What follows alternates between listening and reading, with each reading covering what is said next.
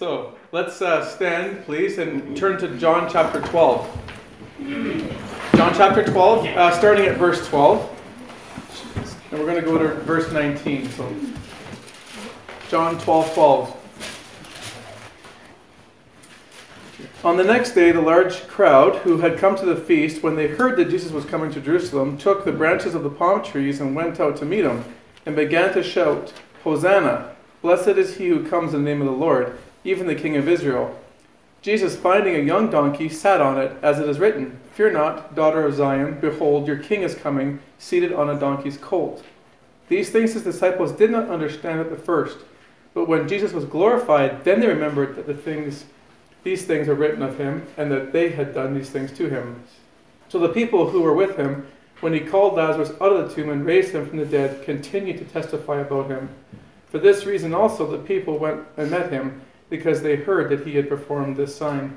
So the Pharisees said to one another, "You see that you are not doing any good. Look, the whole world has gone after him." Let's pray as a church. Father, we're grateful for your message this week, and the words that are written in here inspired 2,000 years ago. And at first glance, there may seem to be not a ton in here, but I'm hoping, Lord, as your Spirit unveils this passage to us today, that we see the truth for what it is and what you want to relate to us. God, I just ask you to filter through what is in my head and what's in your head, and be able to only speak what's in your head. And I just want this to be a time of encouragement, and maybe a bit of time of laughter, and just to come out of here with a stronger resolve to honor you with our lives. We pray this in Jesus' name. Amen.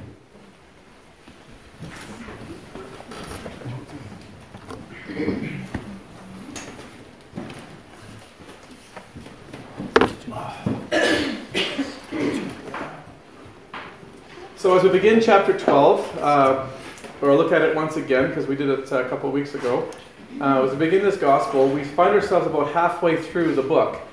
And although we're halfway in terms of John's writing, we're not halfway in terms of Jesus' timeline in his ministry. The first 11 chapters covers about a 3-year period of his life, but chapter 12 to the end of the book, around chapter 20, actually covers 1 week of his life. And the reason John dedicated so much ink to this 1-week period is due to the monumental significance of this week in Jesus' life, because it was his final week. At the end of this week, he was going to endure the cross. So at the beginning of this chapter, we see the event that started off what Christians have called the Passion Week. And we also call this first day the triumphant entry. You've heard it probably mentioned a few times. This is the triumphant entry of Jesus riding into Jerusalem on a donkey's colt.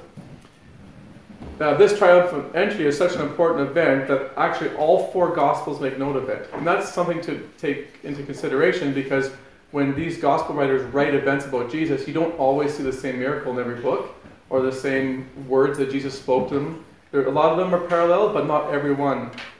In this case, the triumphant entry is mentioned by all 4 Gospels. So to all the writers, it was a very significant event. So with that, we have to pay close attention to what is being said. And let's just jump right into it. The first thing I want you to notice, actually, in verse 12, is the time of year it was in Jerusalem. It says, "On the next day, the large crowd who had come to the feast, when they heard that Jesus was coming to Jerusalem, took the branches of the palm trees and went out to meet him." So we see here the time of year was there was a huge feast. The feast that was going on at the time was Passover. And there were 3 feasts a year, 3 annual feasts the Jews were to celebrate. God commanded it in the Mosaic Law. That was the Feast of Tabernacles, the Feast of Weeks, and the Passover. So the feast here is the Passover. And those of you who know the Passover well will know exactly what the significance of that was. But those of you who are new to it, basically Israel was in slavery in Egypt for 400 years. And God, through a succession of 10 plagues, released Israel from Egypt. And on the 10th plague, used what was called, he had the firstborn son and the firstborn flocks and whatnot in Egypt killed, but whoever put blood on the doorposts of their house and the frames of their doors would have the angel of death pass over their house. So if the God saw the blood, there'd be no death in that family. And it was through that last plague that Pharaoh finally, his hard heart was softened enough to let them go, because of all the tragedy that happened in the land that day. But what was really interesting about this Passover, even though Israel had been celebrating it for centuries, little did they know that this was the last Passover they were ever going to have to observe. Now, many did continue to observe it after this, but those who put their faith in Jesus Christ 50 days later, as they knew at the Pentecost, that Jesus fulfilled that Old Testament sacrificial system, and he became the true Passover lamb. So from God's perspective, the Israelites didn't have to observe the Passover from this day forward, because Jesus had fulfilled it. So it's very significant in Israel's history. But because of this Passover feast, it also explains why there were such large crowds in Jerusalem. It says there, on the next day, the large crowds who had come to the feast came to meet Jesus. There's a couple of unique things about the crowds you'll want to know that may not be written clearly here. First is the size of the crowd. It says large here, but when you think of large, you might think 50, 100 people. That to us might be a large crowd. But this was in the hundreds of thousands, this crowd. Remember, because the law required all Jews to obey the law, that even Jews outside Jerusalem were to make the journey to Jerusalem for this annual Passover. Josephus is a Roman historian and a Jewish historian of the first century who lived not too long after Jesus. He wrote in one of his books that at one of the feasts there were 2.7 million people in attendance at one of the feasts. That's 2.5 times, well, basically double Calgary, right? So you don't think of like a little crowd of 50 to 100 people. These are hundreds of thousands of people. And let's say Josephus is exaggerating. He's not going to exaggerate from 100,000 to 2.7 million. He might be off by a bit, but it's going to be like huge, huge crowds. So it's a large crowd. One of my commentators, Leon Morris, suggested something interesting. He said that a lot of them he thinks probably came from Galilee. A lot of this crowd who actually had the palm trees and were shouting out Hosanna. His reason being is that Jesus did his greater part of his ministry in Galilee, and they tried to embrace him as king there. Remember in John 6, 14 and 15, they tried to make him king and force him to be king, and Jesus withdrew. Well, what's interesting is when this crowd comes to Jerusalem, they want to see Jesus, and they go to make him king. But so when they hear that Jesus is coming, they automatically go to make him to be king. So he thinks that probably the Galileans had a large impact on maybe this crowd. That's his take on it. You can take it or leave it, but it is interesting nonetheless. But it also makes sense why these crowds are so enthusiastic to embrace him here. The difference, though, is huge. In the Galilean ministry, and any other time that people tried to make Jesus king, up until this point, he always rejected it. He is always like, my hour is not yet come. It's not time for me to be glorified. He'd speak in these terms. And so he would never allow his messiahship or Christ, him being the Christ or the King of Israel, to be sort of made known too quickly. He always rejected the claims and tried to minimize the public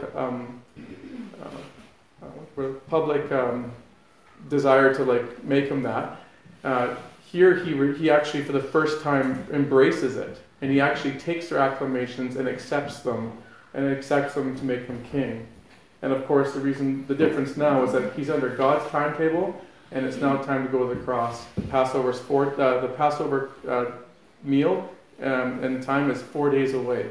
So this is he has to go to the cross, and God knows this. And so he's under God's timetable. So this event spurs and acts as a catalyst to get him to the cross quicker. So he fulfills prophecy. So let's look at 4 distinct features in the crowd's behavior towards Jesus that reflect their belief that he was indeed the Messiah. And these are really, in my opinion, cool things to know. All right. So the first thing is their use of palm branches in verse 13. They took palm branches and went out to meet him. Why palm branches? Well, in the Jewish context, palm branches were an emblem of victory.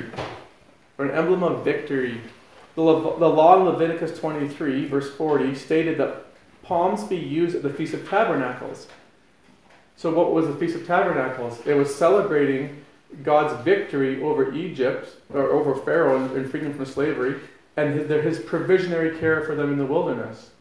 So there was victory in that, and it was a law to use palm branches as an emblem of victory for that time.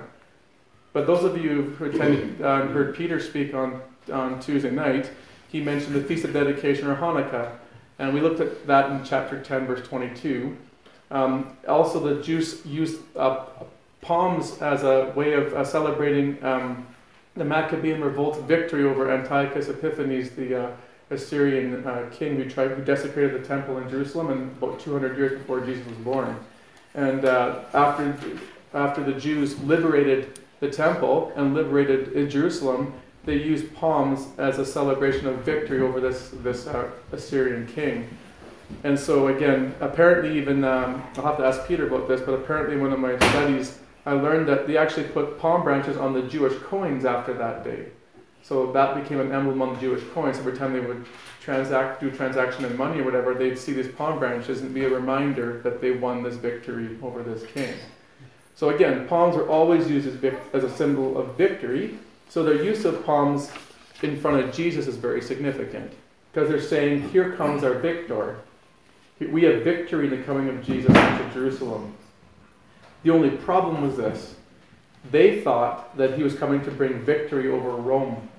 They were thinking that he was coming to free them from this political tyrant and to give them this independence as a nation.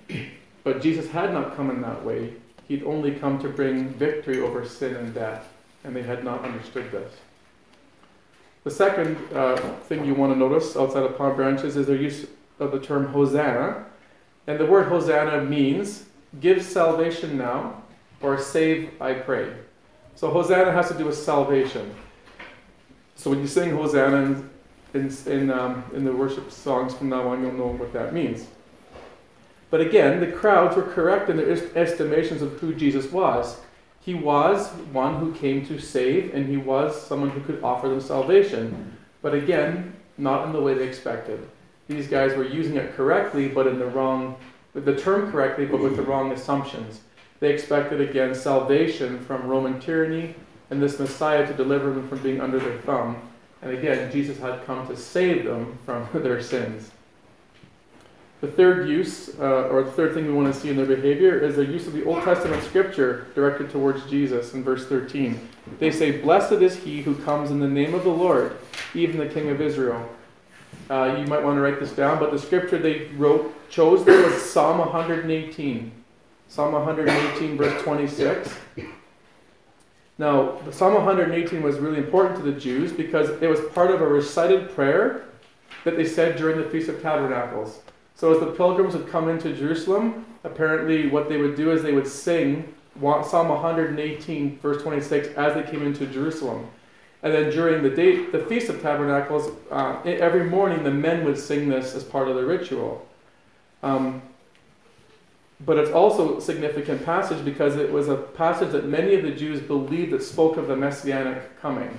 So when they sang this, and it makes sense, you see, blessed is he who comes in the name of the Lord.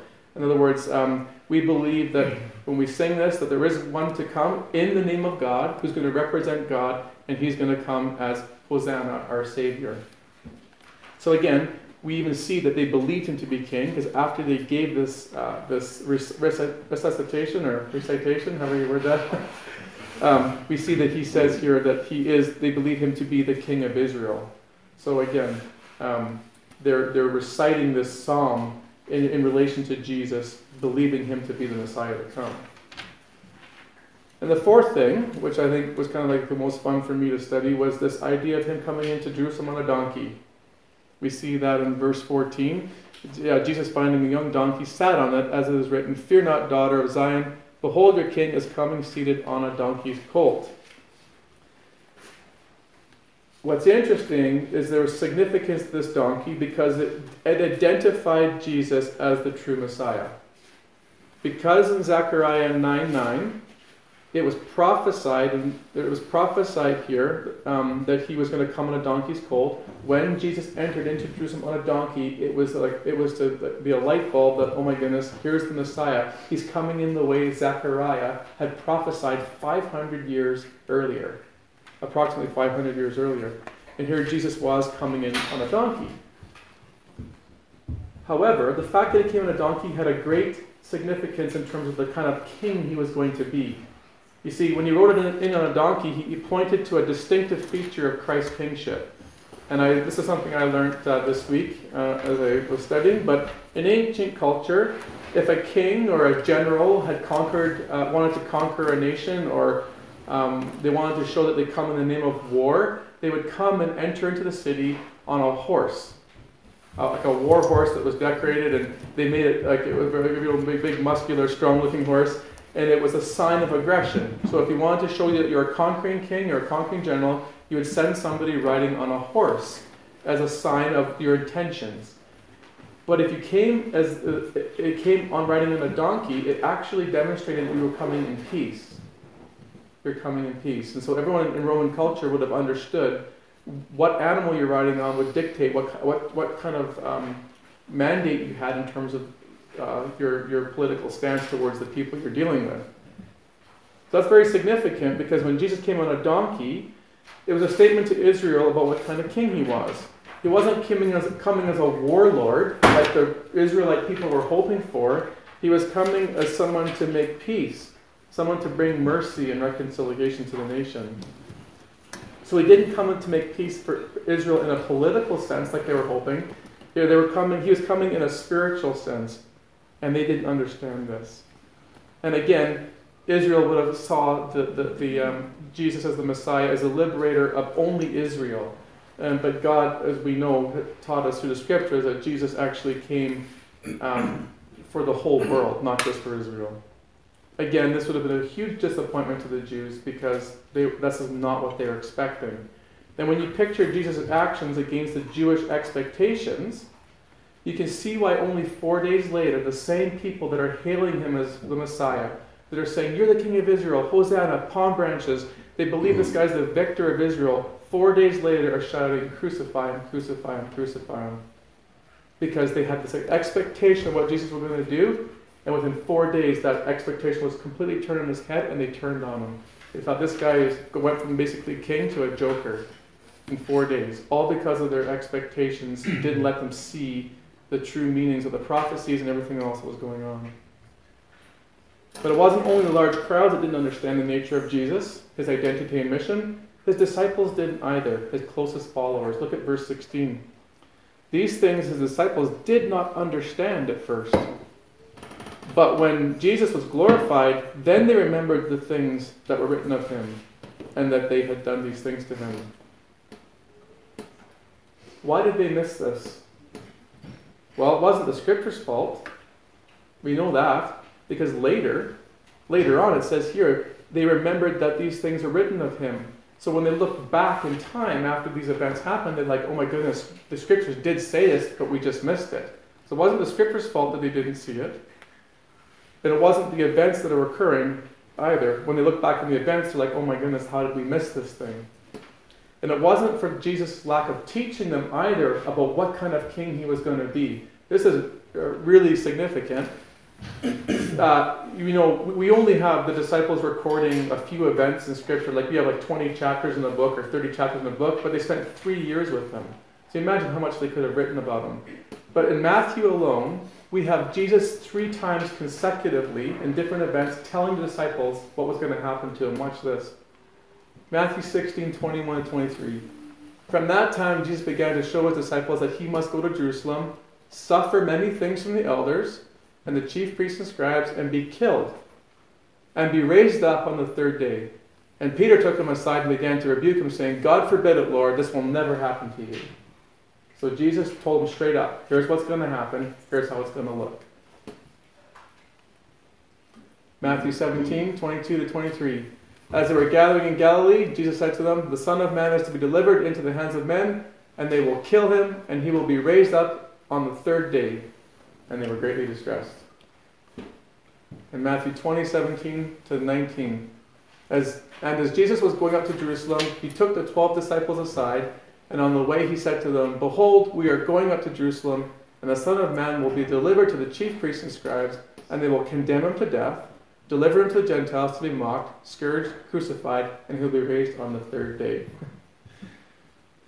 So again, the problem wasn't Jesus' clarity in his teaching with these guys about what was going to happen. It wasn't the scriptures lack of clarity about what kind of king he was going to be. The problem was these guys had adopted what the crowds had done. The culture had influenced them. Their teaching had influenced them, and they had preconceived notions of who Jesus was and why he came. And this is why they got so disgruntled and so dismayed when Jesus was gone. They ultimately thought that he failed to be the Messiah that he had spoken of, and they thought he failed to be the person that they had followed all these years. So because they viewed Jesus through the same theological lens as the crowds, it led them not to interpret the scriptures correctly, didn't they fully embrace the words of Jesus, and therefore failed to recognize the events going on around them. What they had done is they put Jesus in a nice little box. Jesus was going to fit their mold of who they thought he was going to be. And they basically stuffed him inside this and put a nice bow on it and thought, this is the Jesus that I'm willing to follow. But it only left them with despair and disappointment when he didn't turn out to be who they expected. Now there's a massive, massive lesson in here for us in that. And it's so important, I'm actually going to leave it right to the end and not deal with it now. Because I feel like I would like to just finish off the last couple of verses and then get into it. Because we're going to spend the rest of this sermon dealing with that one thing. So here Jesus is, he's coming into Jerusalem. The crowds are going crazy for him, believing him to be king, honoring him with their speech and their actions. With Jesus gaining all this attention, the Pharisees are getting quite nervous. They're noticing that not only the pilgrims are flocking to him, but others closer to home are also taking interest in him. We see that in verse 17. It said, so the people who were with him, when he called Lazarus out of the tomb and raised him from the dead, continued to testify about him. And for this reason also the people went and met him, because they heard that he had performed this sign. So the Pharisees said to one another, you see that you are not doing any good? Look, the whole world has gone after him. The words that the Pharisees used might have been a little exaggerated, that the whole world has gone after them, but it sure gives you an idea of their emotional point of view. They were losing influence, they were losing power, and as far as they were concerned, the whole world, in their words, were going after Jesus Christ. And we've looked at why in the past and in previous sermons, why that was such an issue for these guys. But these men who had seen the miracle of Lazarus were clearly testifying about Jesus, and their testimony was clearly not falling on deaf ears, because many who had heard about these things were now going to see him as well and joining these large crowds along the roads where the pilgrims were. So you can see this huge sort of revival taking course, and the Pharisees are getting nervous. They're getting nervous. And so they need to do something about it. And again, what's interesting about this is that little did they know that the fickleness of the crowds they were worrying about here were actually going to side with him 4 days later. So they're worried about the crowds going after him, but 4 days later those same crowds will be yelling, crucify him, along with their voices.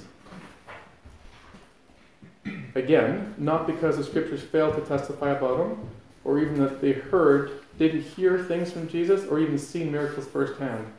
It's due to the fact that they had a theological lens in which they're looking at Jesus through, and it blinded them to all other truth. And here's the lesson for us that I want to spend the rest of the sermon on.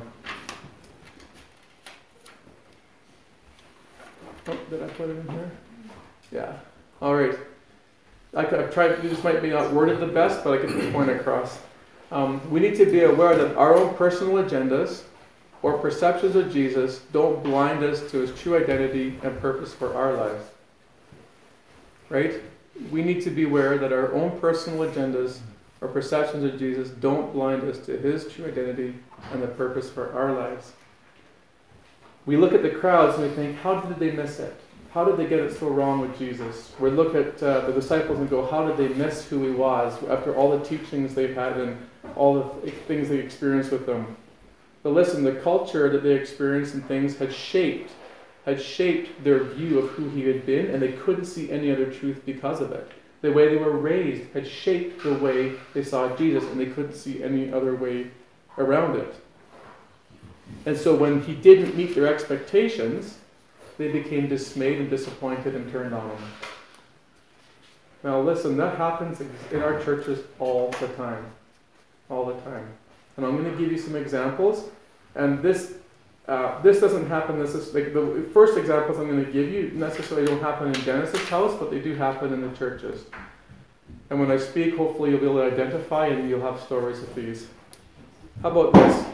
Let's put Jesus through a certain theological lens. Jesus the healer. Jesus the healer. Jesus has come to take care of all your ailments. All you need is enough faith and you will be healed. Okay? I've had 3 people in my life in the last 5 years give me this claim to my face, and I've had a debate with them over this. 3 people in 5 years tell me that if I had enough faith, that all people would be healed. Okay? What's interesting about that is they would quote things like Isaiah 53 verse 4 and 5. I'll read it to you.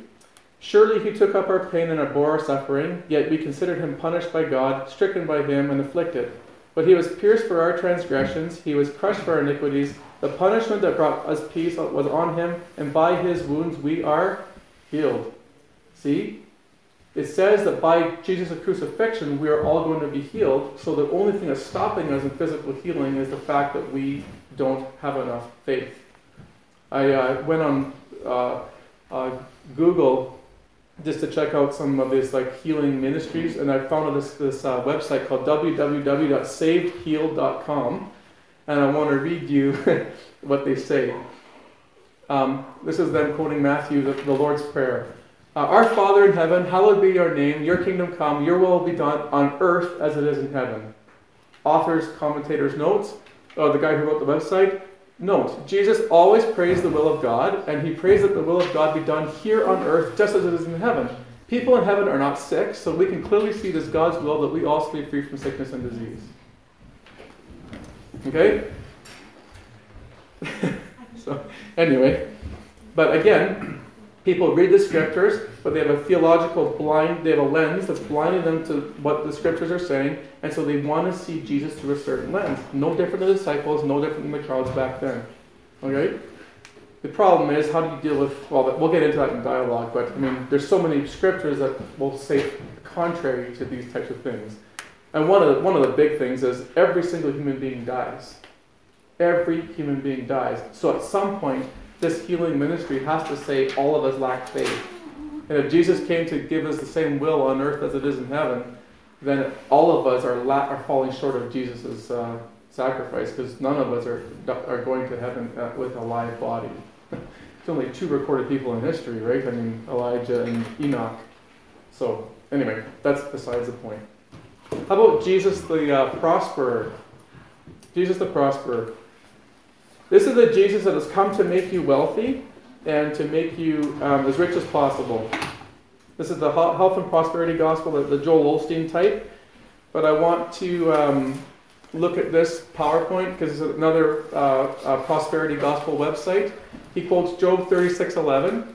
He says, "If they obey and serve him, they shall spend their days in prosperity and their years in pleasures." Note from the commentator, obeying and serving him starts with saying that the same thing with our mouth he says here in his word. So here's what you say. Lord, I have cleaned up my act as well as I can. Well, that's totally contrary to the gospel. He has to clean you up anyway, but that's another point. Therefore, I am saying what you said about my prosperity. I'm looking to spend my days in prosperity, my years in pleasures, because you promised it to me. Say it over and over until God supernaturally makes it happen. How many people end up disappointed, though, with Jesus when they're not healed? Because people come in as faith healers, and when they're laying on their bed and they're dying, or they've got disease or their kids are sick, and they're not getting healthy, and even in the category of wealth, these people are dismayed and just burdened with guilt and shame because they wonder, why has God forsaken me? Why doesn't he love me? And they lose despair and hope in Jesus Christ. But he never, ever promised these things in the first place, but the theological lens blinds them to those truths. Verses that often get quoted in these kinds of things are Jeremiah 29:11. For I know the plans I have for you, says the Lord, plans to prosper you and to give you a future and hope. Here's the irony about this passage. When I looked this up from my own records, context told me everything. This quote, if they obey and serve him, that's one of Job's friends saying this to Job. Job, at the end of Job, God says, bring sacrifices for your friends because I'm going to basically kill them for all the bad counsel they gave you.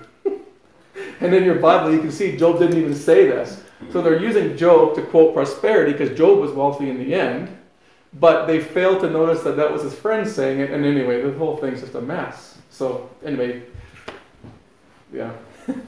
I'm sure you have a lot to say in dialogue about this. How about the happy Jesus? We got the Jesus, the healer, Jesus, the prosperity guy.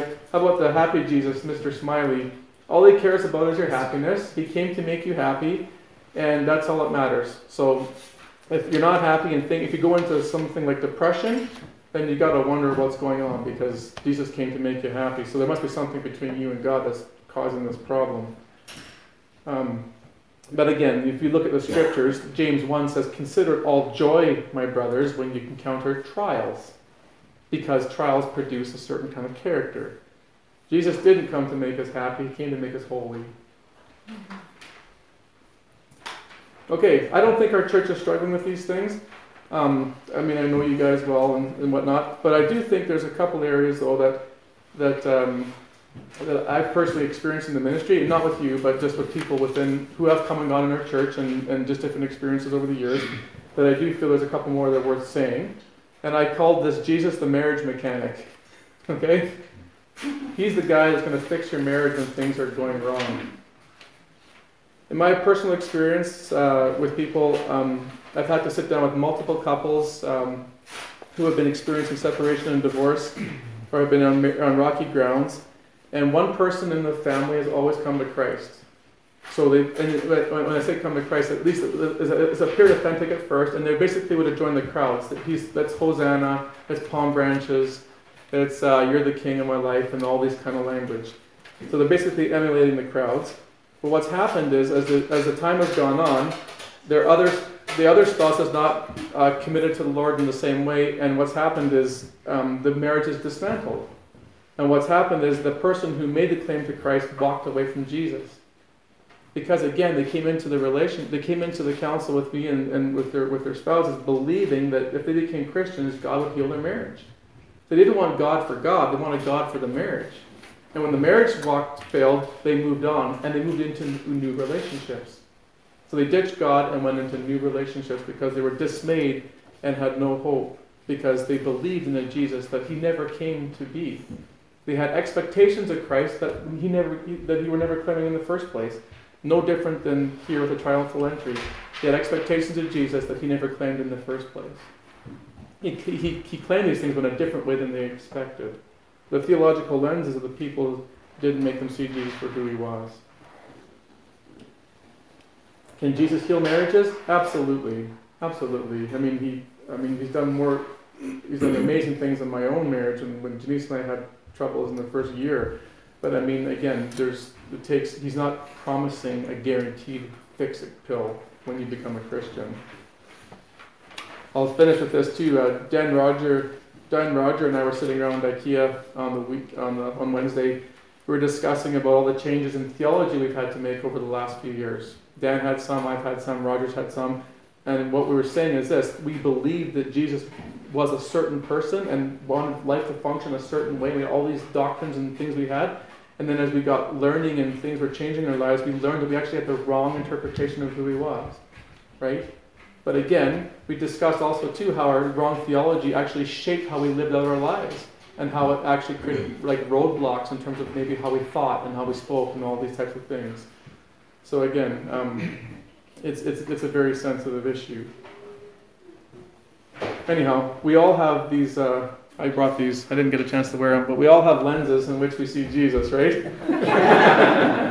So I only see Jesus the healer, so when I go to Scripture, I'm looking for healing passages because I want it to say he's going to heal me. When I'm looking for marriage counseling, I'm looking for the passages. I know it's awesome, you can't even concentrate. I'm only reading the Bible through the lens of Jesus the marriage mechanic, and prosperity and all these types of things. And again, we've all got them, and so I would suggest that we have to be very careful in terms of how we look at the Lord. I had one more lesson. It's small and quick, but I think I'll mention this, which is this is a more like a hopeful thing. I wrote this down as a second lesson. One can still be a follower of Jesus, a genuine follower, without having all the answers. Listen to this. These things the disciples did not understand at first, but when they were glorified, they remembered these things. Here's the deal. They're not disciples because they lack understanding. They're not disciples or genuine followers of Christ because they didn't have all the answers, because they didn't know who he truly was. They were still called disciples. That's different for the crowd. The crowds weren't his disciples. They weren't genuine followers. At least most of them probably weren't. But some of them probably were, but there's too many people to record in Scripture. But as a general rule, the crowds weren't. The disciples were. And so they don't have all the answers, but Jesus says, well, you're not any less connected to me because you don't understand who I am and my identity. Again, I think a lot of people can be genuine Christians and still believe in prosperity. Or they can be genuine Christians and still believe that Jesus will heal their marriage. Again, it's not that they, just like Roger, Dan, and I were genuine Christians but perceived Jesus through a certain lens. It's not that you can't be a Christian, you just have to be discipled and taught what actual truth is and why he came. And that's why discipleship's a process. It's a process of maturing. And none of us have all the answers, and none of us know all the scriptures entirely. But we want to have a humble heart so that we can grow and learn together. And I think it's comforting for us because I know some of you in here and your personalities, and they're a lot like mine. If you don't know an answer or you feel inadequate, you beat yourself up over it. Because you think, oh, I should know this by now, or I should know this, and I feel like I'm useless, and so on and so forth. And these feelings lead you to think that you're less of a follower of Christ than somebody else. Well, you're not. These disciples had no clue what was happening. They had no idea that 4 days from now their Messiah was going to be gone. And yet they're still genuine disciples, and 50 days later we're leading the church in a revival.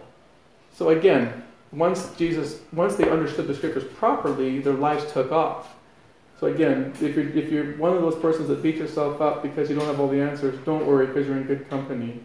That doesn't make you less of a follower of Jesus or makes him love you any less because of that position you're in.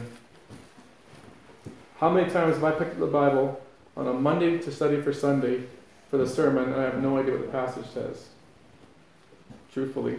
I'm like, what are you trying to say? And within 7 days I'm sitting in front of you going, here's what the Bible says. What's happening is that I'm in the process of maturing and learning and growing the same way. But if you would ask me these questions or talk about those passages 7 days prior, I wouldn't know what was being said. I don't have the understanding. Again, so it's we're all works in progresses here.